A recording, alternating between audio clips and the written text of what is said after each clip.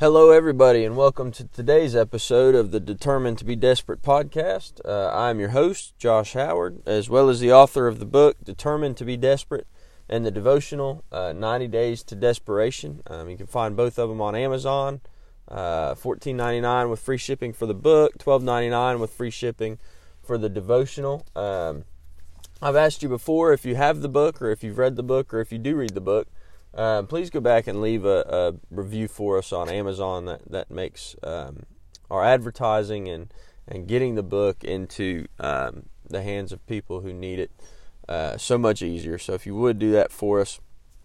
Today I want to talk about prayer and fasting just a little bit. I think it's an important part of the believer's life, and I don't know that we understand it quite the way we ought to. And I only say that because for a very long time, I didn't understand it quite the way I should, and I can tell you that, my prayer life has grown tremendously over the last, maybe 2 to 3 years, mainly because, growing up, I didn't have necessarily a difficult life. I mean, my parents were together. They loved each other. They loved the Lord. They loved us.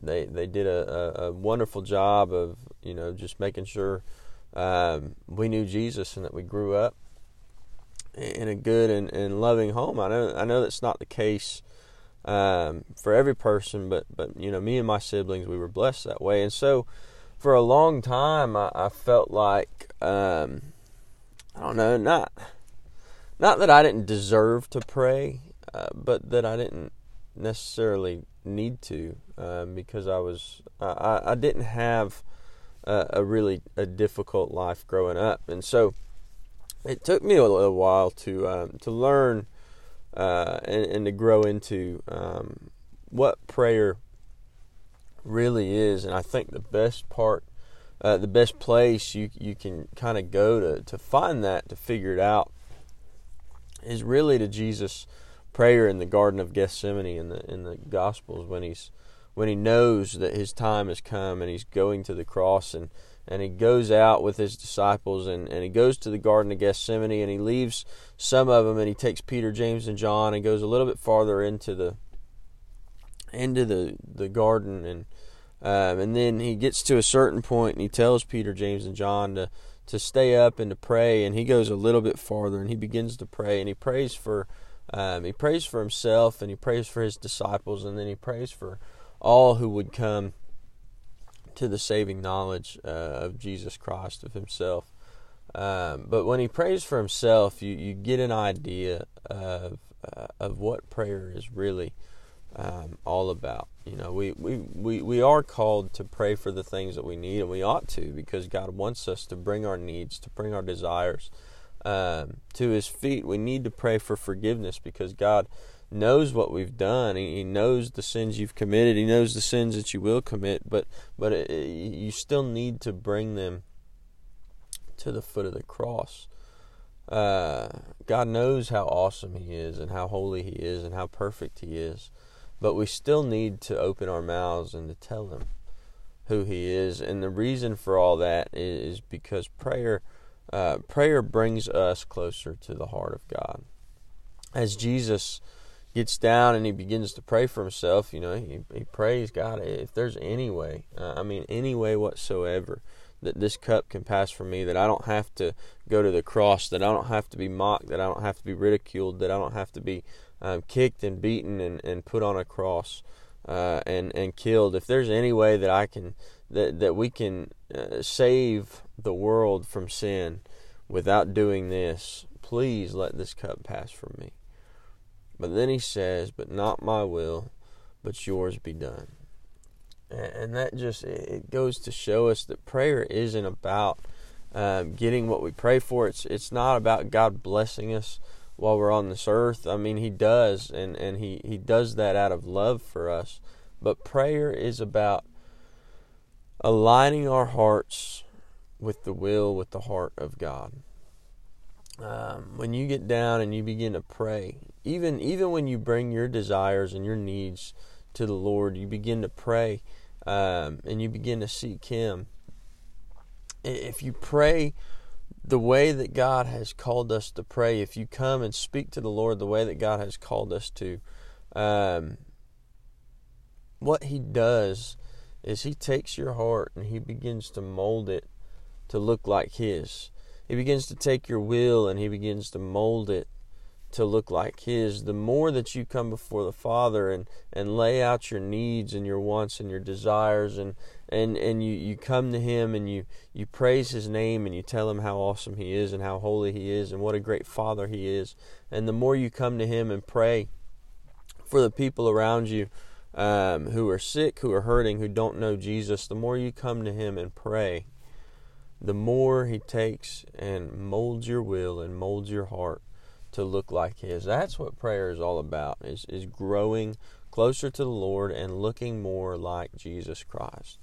And so prayer is a huge part of the Christian's life. I think when you look throughout all of Scripture, you find Daniel was a great man of prayer. You find David was a great man of prayer. You go through Scripture, Jesus oftentimes went off by himself just to spend time in prayer. The disciples would pray. I mean, you read stories about Peter and Paul and Barnabas and all these disciples and apostles, being locked up in jail, and they begin to sing hymns or they begin to pray, and multiple times angels come and break them out of jail, lead them out of jail so they can go and preach the gospel some more. So we know through reading Scripture that prayer is powerful. Prayer does work, but it also leads us closer to Jesus Christ, and we're called to do it. We are called to be in communication, in communion with our Father.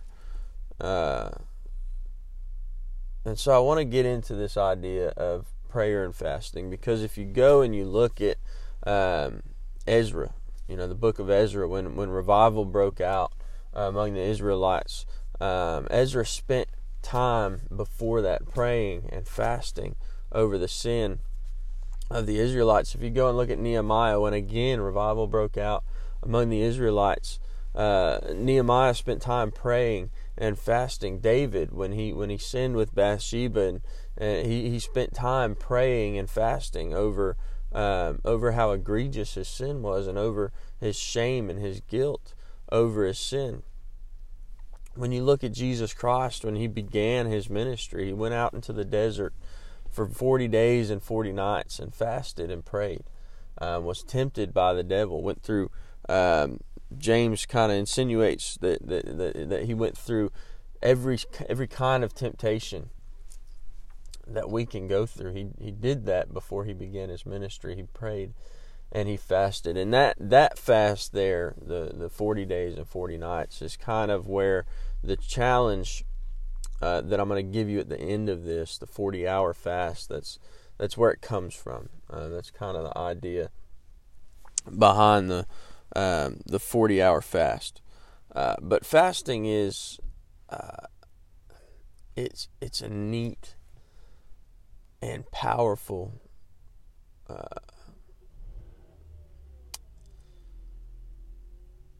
I don't want to say tool, but it is kind of a tool. It's a neat and powerful tool in prayer. Matthew 17, Jesus drives out a demon. The disciples had been trying to drive out, and they couldn't. And they asked Jesus, how come this demon wouldn't come out? How come it was so much harder to drive this one out? Because up to this point, they had been driving out demons. They had been, doing these things in Jesus' name. And Jesus said, some of these demons don't come out except with prayer and fasting. There's no amount of work, there's no amount of toil you can do. It's all about prayer and fasting. Fasting is a tool that we use make our prayer more powerful. That doesn't mean that when you fast that God hears your prayer louder or more fervently. It doesn't mean that when you fast God listens to your prayer more. What it does mean is when you fast you begin to pray more, and so your will is molded to the will of God so much better than in our prayer lives without fasting. The reason for that is because if you do a fast correctly, anytime you get a hunger pain, anytime you feel hungry, anytime you would normally eat, what you do is replace that with prayer. Instead of eating, you begin to pray, and so you begin to pray more, and the more closely your will is aligned with God's, the more your will begins to be done. What you'll find sometimes with prayer and fasting is that you'll begin to pray for something and your will change. So now you're no longer praying for that thing you thought you were praying for before, but now you're praying for the will of God. And that's what the Bible says, that if you seek first the kingdom of God, and everything you ask will be given to you. That means that not that every time you come to God and begin to ask for something that it's going to be given to you. It means that the more you pray, the more you speak to God, the more you ask from God, the more your will begin to look more like God's will. And when your will looks like God's will, the things you ask for will be done. It's absolutely true. And so fasting is a huge part of the believer's prayer life. It should be. Like I said, Jesus went out into the desert for 40 days and 40 nights, and he didn't eat, and he prayed, and the Bible says that angels came down and ministered to him as he was there fasting and praying. And then the devil came to him and tried to tempt him with turning rocks into bread, and Jesus began to quote scripture to him and said, the Bible says man shall not live by bread alone, so I'm not going to do that because I'm being strengthened by my Father here. And then the devil takes him up to the top of a huge building and tells him, if you just jump off of here, you'll be fine. The Bible even says, and the devil does that to us sometimes. He uses and twists what the Bible says to try and tempt us, to try and move us away from the Father. But he says, even the Bible says that the angels won't let you be harmed. They won't let you stumble. They won't let your foot stumble. And Jesus again quotes scripture to him and says, "You shall not tempt the Lord your God." And then the devil shows him just this great, vast earthly kingdom, and he says, "Look, all of this can be yours if you just bow down to me." And Jesus just again quotes scripture to him and says, "Absolutely not." And so I want you to see that progression. Jesus goes out and he begins to fast and he begins to pray and he's ministered to. And when you begin a fast and you do it with the goal of prayer, not just taking off food for 40 hours or 2 days or 3 days or whatever, from 8 to 9 or whatever it is, and just when you actually begin to fast and you pray over it, and you stop and pray as you're supposed to, and every time you get hungry you stop and you speak to the Lord, and every time you would normally eat you stop and you spend that time talking to the Lord. When you do that, you'll be ministered to by the Holy Spirit, by Scripture, by God Himself.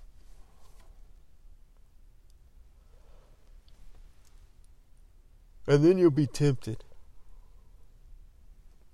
It's a 100% guarantee. If you are following the Lord in fasting, and you're praying, and you're being ministered to, the devil will tempt you. First, he'll tempt you with that hunger. Hey, you've done pretty good. Go ahead and eat. That's what he did to Jesus. You've been out here for like 39 days. Go ahead and eat. You got the power to turn these rocks into bread. You've done good enough. You've gone long enough. Go ahead and eat. devil will do that to you. Hey, you've done fine. Go ahead and eat. Nobody's going to know. Go ahead and eat.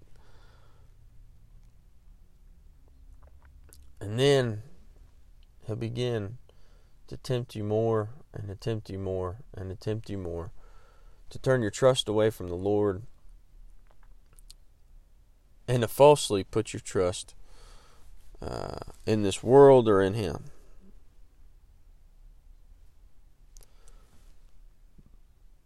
But if you persevere, if you push through, if you continue praying, fasting, seeking the Lord, not just taking off from food, not just giving something up for a couple of days, but actually seeking the Lord through it, you will be blessed. You will be blessed because your will begin to align with the will of God, and you'll be able to see things done because you're in that space to see what God is doing around you. And so prayer and fasting is what we wanted to talk about.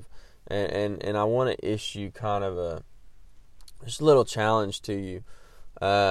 It's called the 40-hour fast, and it's, like I said, it's based off of that 40 days and 40 nights that Jesus spent in the wilderness fasting. And of course, we know that the 40-day fast is just, it's not going to happen. You're going to have to build up to that for a very long time. And so we can't do that, but I think 40 hours is it's doable. And I say it's doable because I've done this fast and I've seen things happen through doing this fast. One, I've grown. I do it every once in a while. I take 40 hours and I stop eating and I fast through it and I pray, and I began to write my prayers out when I did it because it was different. It caused me to actually think about and be intentional in my praying. And so you start out and you go 40 hours and you write your prayers down, or you just set out to make sure that you pray throughout that 40 hours. And that's it. That's the 40-hour fast. But it needs to be focused around prayer. Whatever it is you've got going on in your life, if you have a sin that you have tried to run away from, it's just not happening, begin to fast and to pray. It doesn't have to be 40 hours. You can spend a day in fasting. Whatever it is, begin to fast and begin to pray and hand it over to the Lord. The reason I bring it up is because we desperately need something to happen in our world very soon. We need to see a movement of people turning towards Jesus Christ instead of running as fast as they can away from Him. We need to see that happen in our world around us, and I think that only comes when God's people who are called by His name lift up their voices and honor Him and begin to pray and to fast. I think this is one of those demons that is only cast out through prayer and through fasting. So if you're listening to this, I want you to consider beginning to fast and beginning to pray. Once a month, once or twice a month, once every couple of months, whatever it is. I want you to think about beginning to fast and beginning to pray for our nation, for our world, for the people around us who are lost and don't know Jesus Christ.